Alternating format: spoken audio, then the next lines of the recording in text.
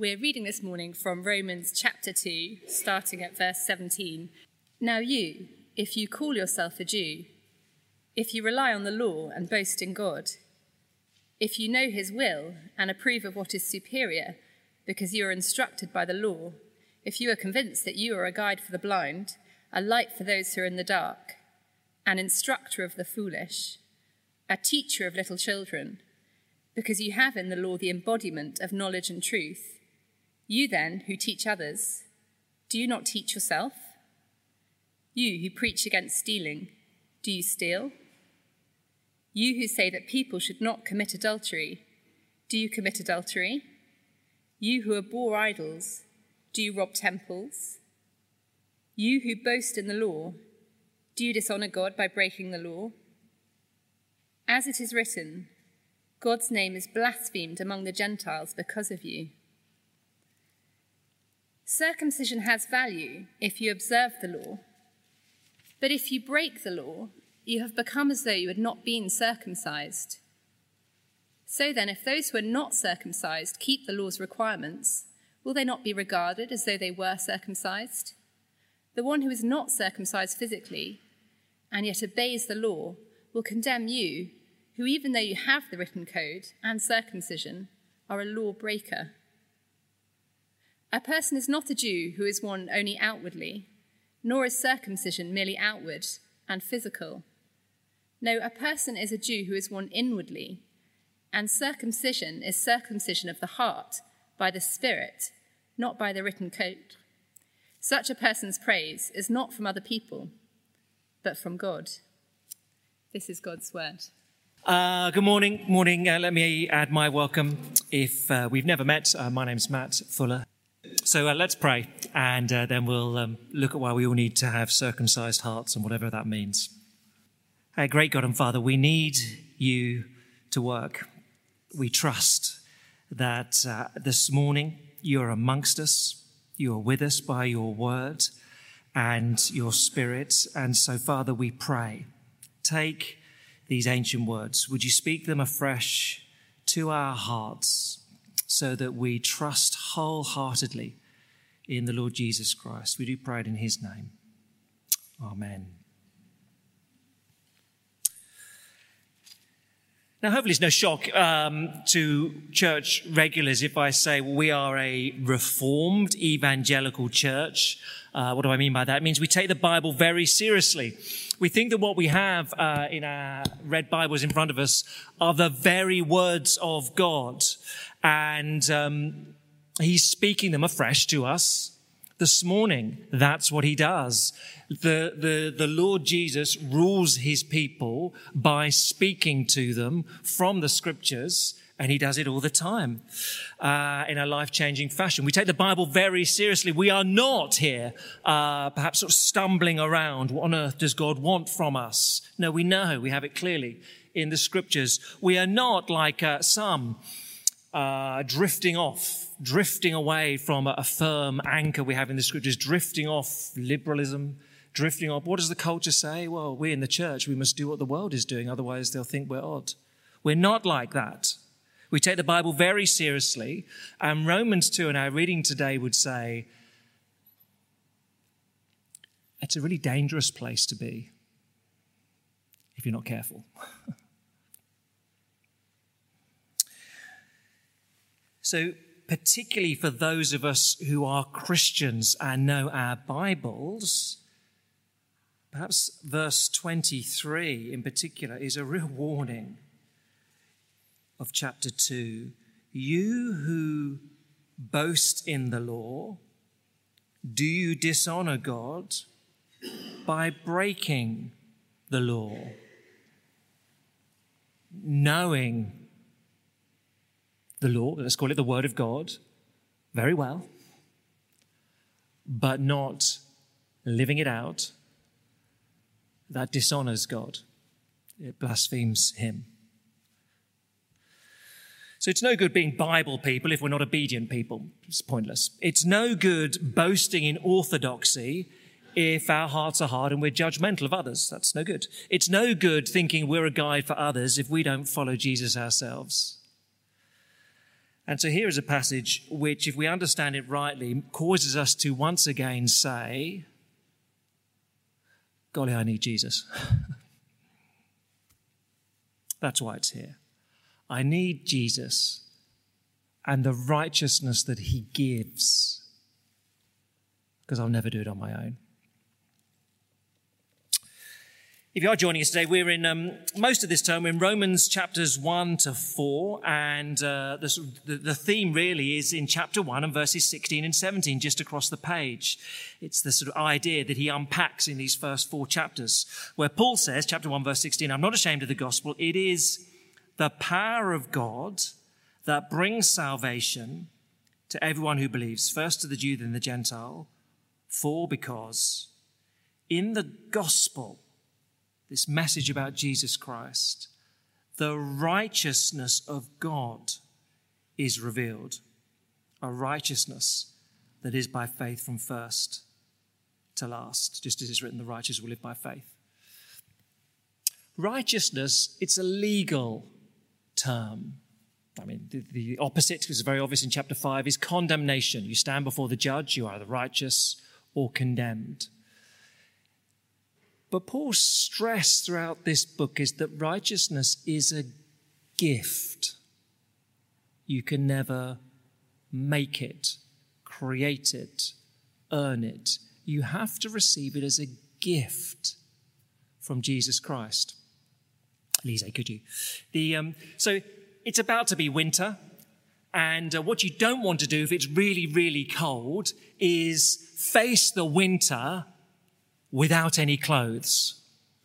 You don't want to face the winter without a coat. You want the gift of a coat. That's very kind. Look, someone's given me my coat. It's excellent.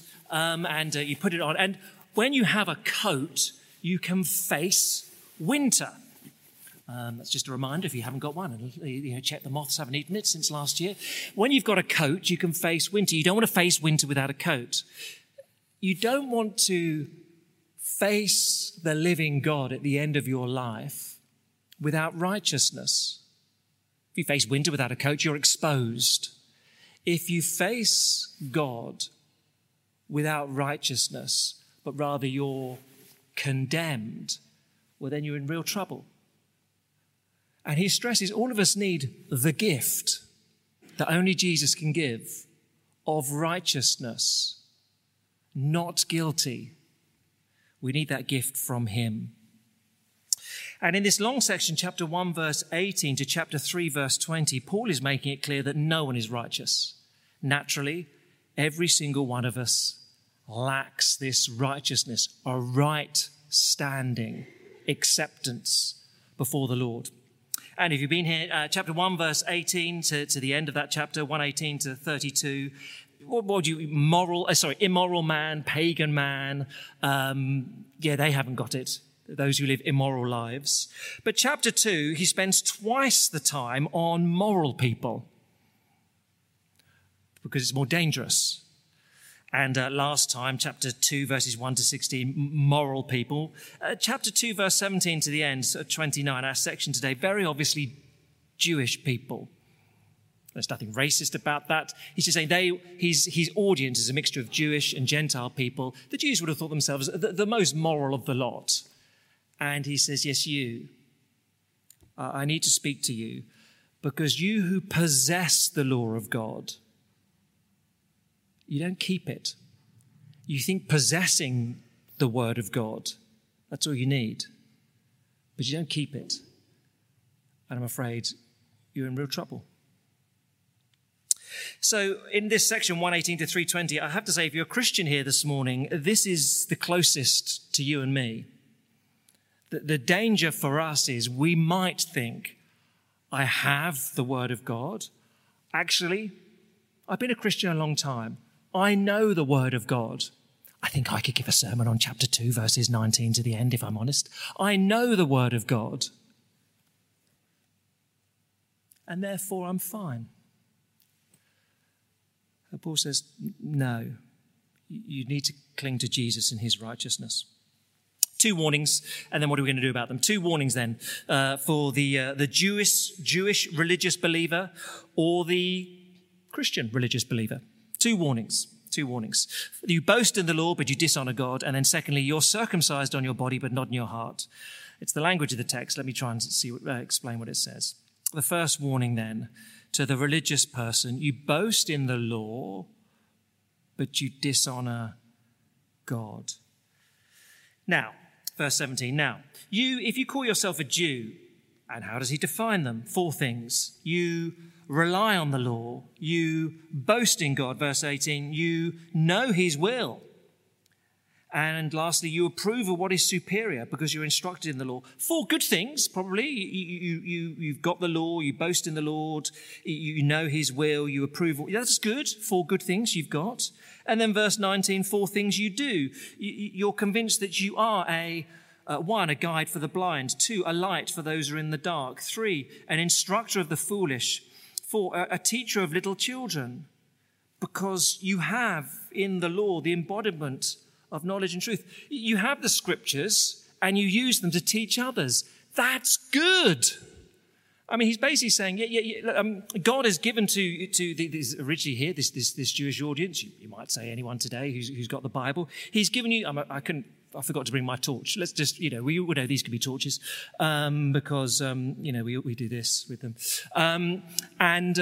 You've got a torch and it's night and someone is stumbling around and you say, oh, look, let me show you the pathway. Let me use my torch to show you the pathway so you don't fall over. You don't stumble off the path. That's good.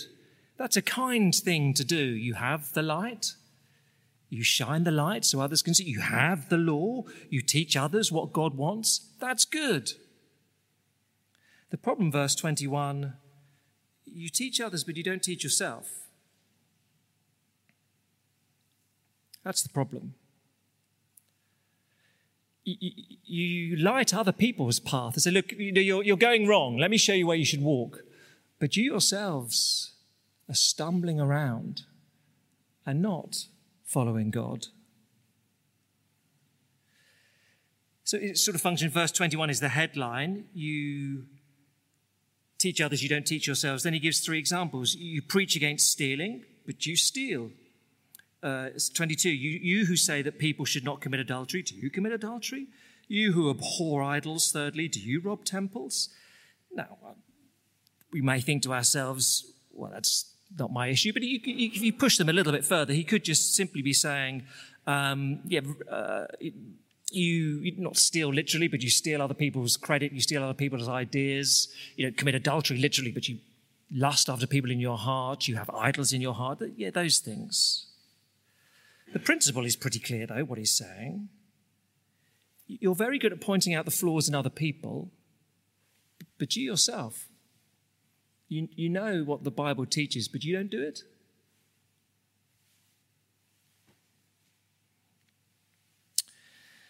So the danger for people who have the Word of God, know it, seek to teach it to others, is we say, we don't break God's word ourselves. And so we start to think somewhere in our heads, and actually we don't really need Jesus because I'm quite a good person. I mean, still sing the songs, but actually functionally, we live, basically, I'm a good person. Now, where does this go wrong? 2 ways. I mean, you can get the rank hypocrisy of individuals, and I'm sure Paul has a bit of this in mind in verses 21 and 22. This rank hypocrisy for people. Those who maybe campaign for a biblical sexual ethic, and yet they're having an affair, they're addicted to porn, whatever it may be. You get those sort of the rank hypocrisy, and that'll be a timeless problem, I'm afraid. It'll keep cropping up in the church. I don't know how it happens. Someone just numbs their heart over time and thinks, I can say one thing publicly and teach. You must keep a biblical sexual ethic, but meanwhile, they're immoral in their private lives. That happens. I don't think it's that common. Far more common, secondly, I think it's just this sort of general dishonouring of God in a church culture. Because it is pretty devastating, isn't it? Verse 24, God's name is blasphemed among the Gentiles because of you, your hypocrisy. It's pretty devastating. Now, I think more commonly, when you perhaps just in a church culture, God can be dishonoured. Let me give an example. Some would have heard this before. When we first set up this church 20-odd years ago, I met with the head of UCCF. How many C's are there? UCCF in London, the Christian student movement that works students, university students in London. I met with the head of the London branch and said, look, we're starting this church here in Mayfair, and we'd hope to do some work with students in universities that are relatively nearby, and just to let you know, and what's the lie of the land, and any advice. And we chatted for a bit, and he said, what sort of church do you think you are? And we're explaining, well, we take the word of God seriously. He sort of listened, and we had a good conversation. And he said, the one thing I would have just observed, Church X down the road, Church X, I reckon out of all the students in London, the students that go to Church X, they know their Bibles better than any others. They've got a really great Bible knowledge. The problem is, they're so arrogant, no one ever listens to them. So they don't do anyone else any good. He said, and they can be just quite unpleasant. And that has haunted me. I've got to be honest with you. That has haunted me ever since. How does that happen? You become a place where you take the word of God very, very, very, very seriously, and also become obnoxious in how you communicate it. How does that happen? Because there's a disconnect there. You've not actually taken the Bible very seriously if you're so arrogant no one ever listens to you. Paul says, verse 21, look, you who preach against stealing, do you steal? Perhaps he could also say, you who teach, to become a Christian, you have to humble yourself. Where's your humility before anyone else? You who teach that love is kind, where is your kindness towards others? Paul is saying to his religious audience here, who cares who your dad is, who your grandfather was? Who cares that you've had the law of God for centuries, millennia? Or who cares if you've been to the right churches all your life and the right camps, and you read the right books and you listen to the right podcasts? Who cares if you don't become like Jesus? And so I pray for myself, I pray for us as a church, that ours would be a humble orthodoxy, that we would confess our sins before we condemn them in others. Because to boast in the law but dishonour God, blaspheme him, that'd be a horrible thing. But it's possible, says Paul. There's the first mistake then his religious audience makes. You boast in the law, but you dishonour God. Secondly, you're circumcised on your body, but not in your heart, verses 25 to 29. You're circumcised on your body, but not in your heart. Verse 25, circumcision has value if you observe the law, but if you break the law, you've become as though you'd not been circumcised. Let's just hit pause. A little Old Testament background. Circumcision. Genesis chapter 17, God says to Abraham, I'm going to love you forever. I'm going to love your family and bless your descendants forever. That's my commitment to you. Great. What I require of you is that you love me and obey me. And as a sign, not perfectly, no one does that, but just that's your orientation of life. And as a sign of your obedience, I'd like every male to get circumcised on the 8th day of their life. Presumably, it's not explicit, but presumably there's something there about the descendants, where they come from. It's a sign, a mark where your descendants come from. It's a blessing to the descendants. Presumably that's what's going on. It's a sign. But it's only a sign. The reality, what God wants, is a heart that loves him, and that's seen in obedience. And the sign without the reality is of no good. Let me put it in these terms. So here's a flag. It's a wonderful flag. And run with me on this. Here's a flag that flies above our house. So you know our house in London because it has a big flag above it. And I'm a supporter of Chelsea Football Club. I inherited that support from my father, who supported Chelsea, and my grandfather, who supported Chelsea. I come from a very distinguished line of supporters of a distinguished, not distinguished line, actually. I come from a long line of supporters of a distinguished club. That's more like it. That is true.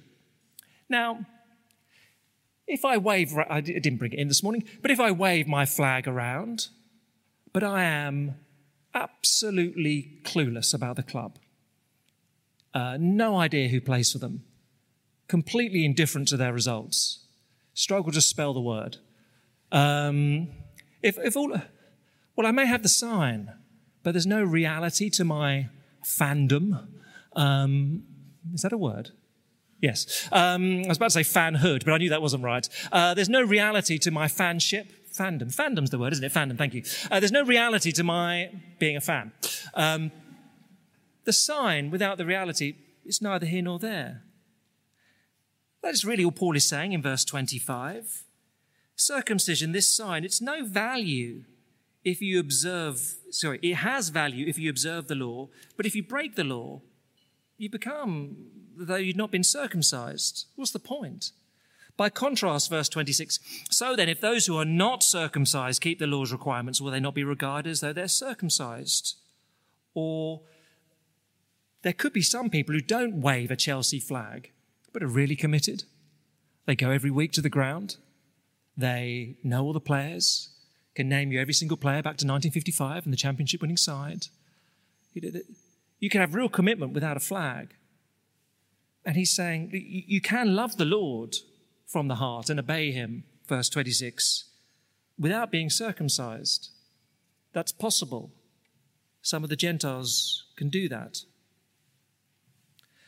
So it's a bit of a killer blow, really, for the religious Jew. Paul is saying, look, you may have had the law of God for millennia, but you don't love him. And you don't obey him. So the fact that you've got this sign on your body is of absolutely no use to you whatsoever, because there's no reality to it. You dismiss these Gentiles, but I tell you what, some of them, they do love the Lord. They do. Verse 27, the one who is not circumcised physically and yet obeys the law, they'll condemn you, even though you've got the written code and you've got the circumcision. But they're just empty signs because there's no obedience. You're a lawbreaker. How can that be? He explains in verses 28 and 29. A person is not a Jew who is only one outwardly, nor is circumcision merely outward and physical. No, a person is a Jew who is one inwardly, and circumcision is a circumcision of the heart by the Spirit, not by the written code.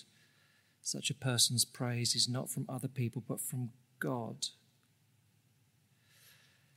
Now let's try and slowly just try and unpack that and go back to the Old Testament again to pick up the background. So Deuteronomy 10, we got put that up there. Here's what the Lord required of his people Israel. And now, Israel, what does the Lord your God ask of you? But to fear the Lord your God, to walk in obedience to him, to love him, to serve the Lord your God with all your heart, with all your soul, and to observe the Lord's commands and decrees I'm giving you today for your own good. To the Lord your God belong the heavens, even the highest heavens, the earth and everything in it. Yet the Lord set his affection on your ancestors, loved them. He chose you, your descendants, above all the nations as it is today. Circumcise your hearts, therefore, and do not be stiff-necked any longer. So it's more than we need to read, but do you see the command, love the Lord, obey him, serve him, all synonyms? That is the same as having a circumcised heart. All that meant in the Old Testament, to have a circumcised heart, is you're loyal to the Lord. You love him and you seek to obey him. Not perfectly, no one ever does that. But that's what the Lord required. The problem was they didn't. So it's a bit like this.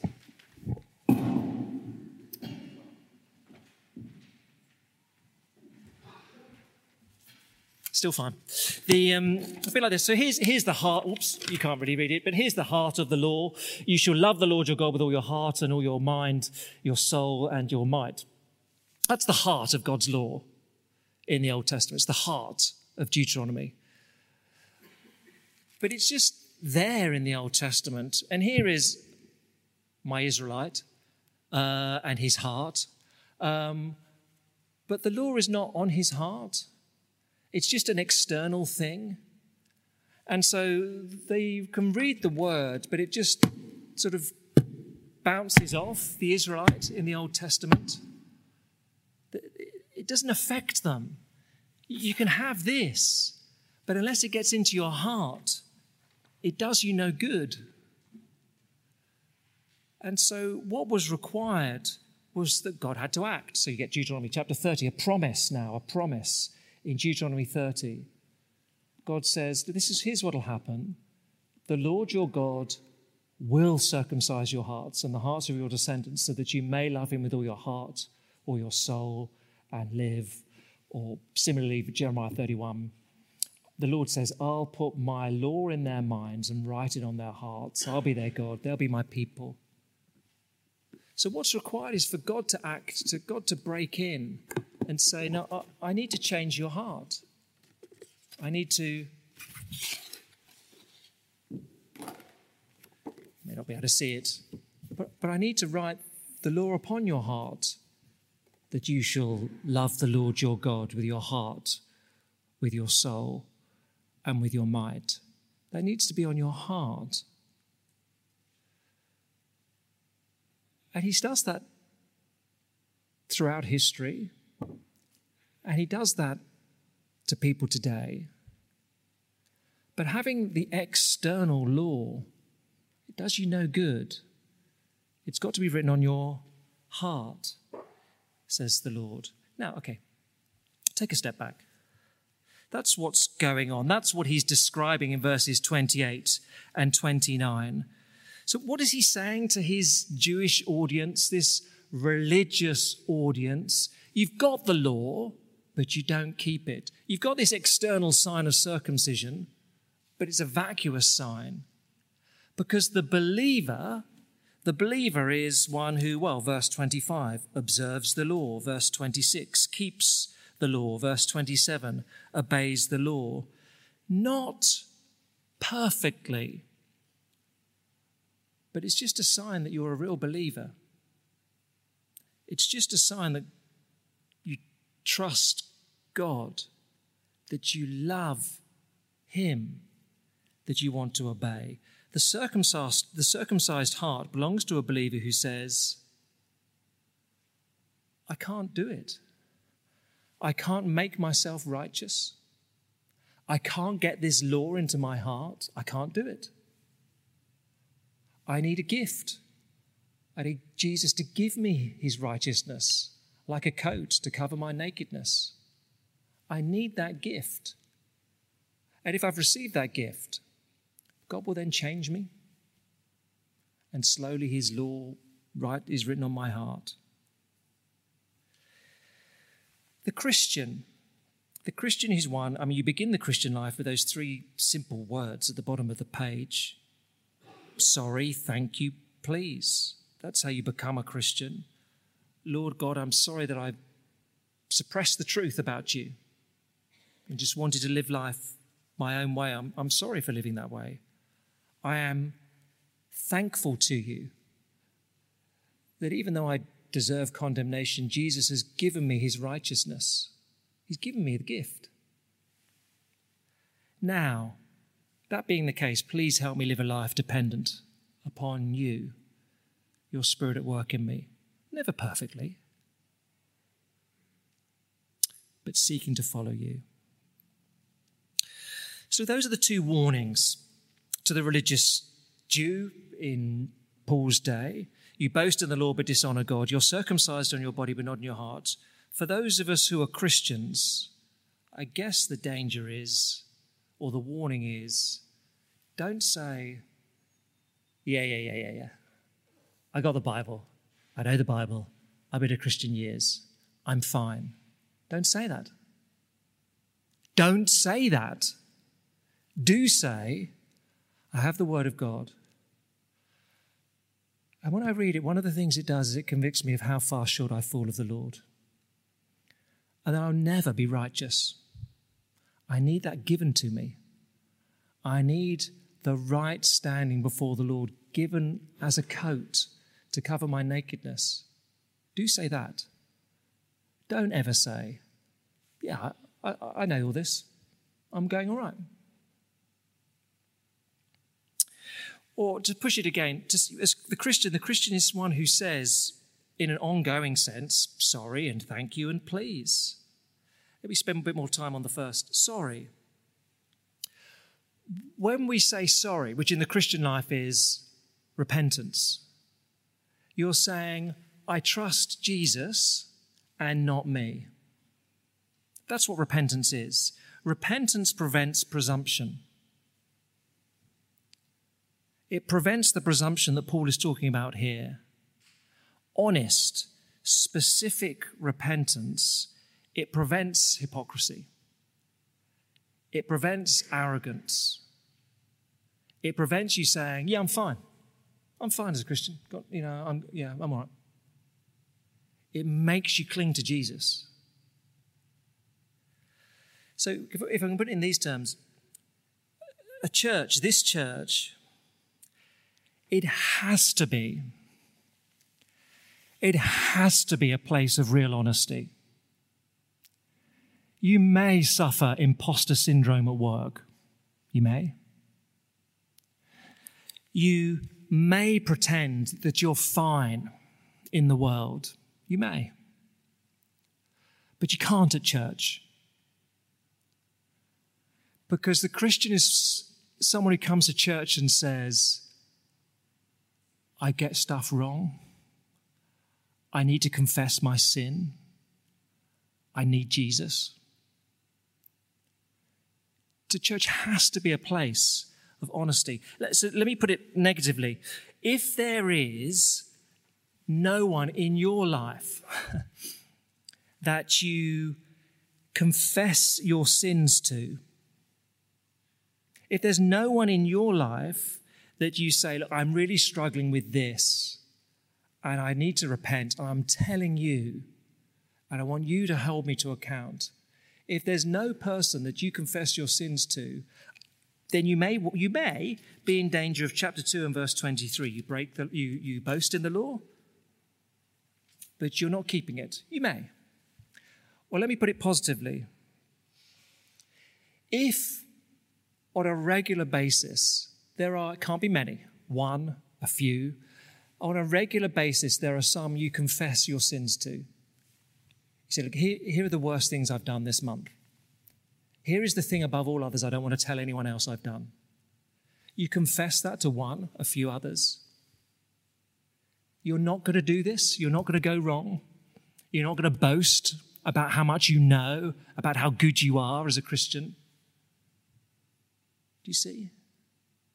Repentance prevents the sort of presumption that Paul is talking about here.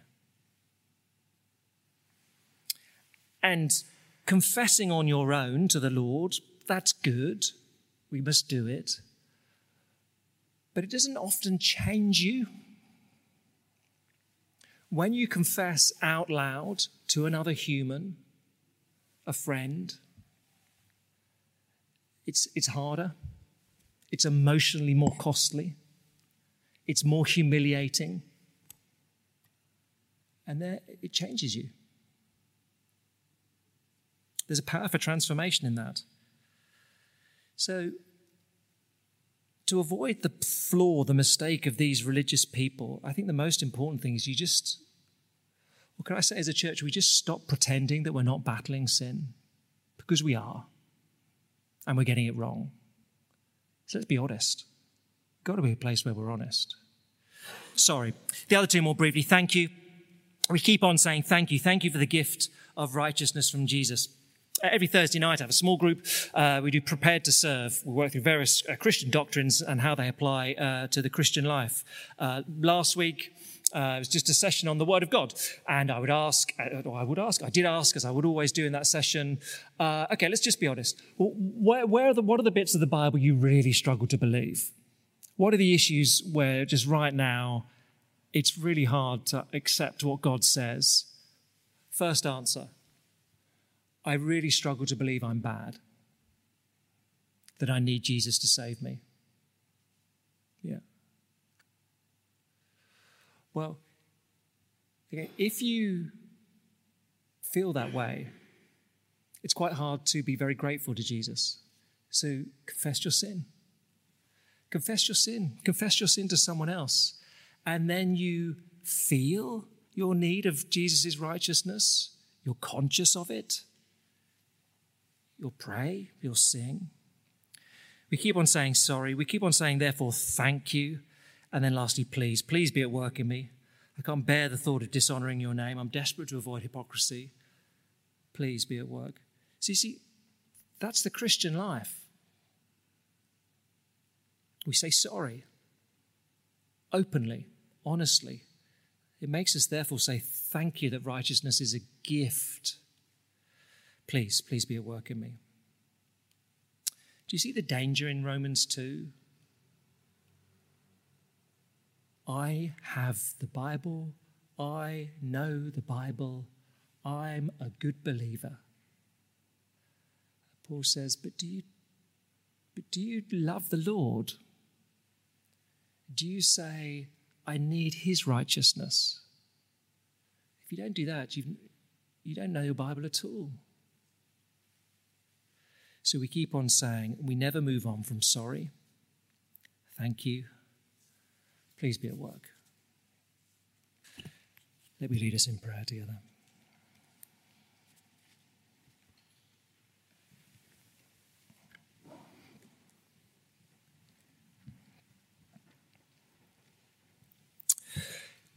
Hey, great God and Father, would we hear the warning, those of us who are Christians, in a passage such as this, that we can presume upon our Christian life. We can presume on your acceptance of us because we're good. I mean, we've been Christians a long time, some of us. We're pretty moral. We're pretty nice. Would we not presume upon that? Father, would we be those who are honest in the Christian life, quick to repent, therefore very grateful for the gift of righteousness that comes in Christ, dependent upon you to live in any sense a life which brings your praise. Father, deliver us from this presumption, we ask in Jesus' name. Amen.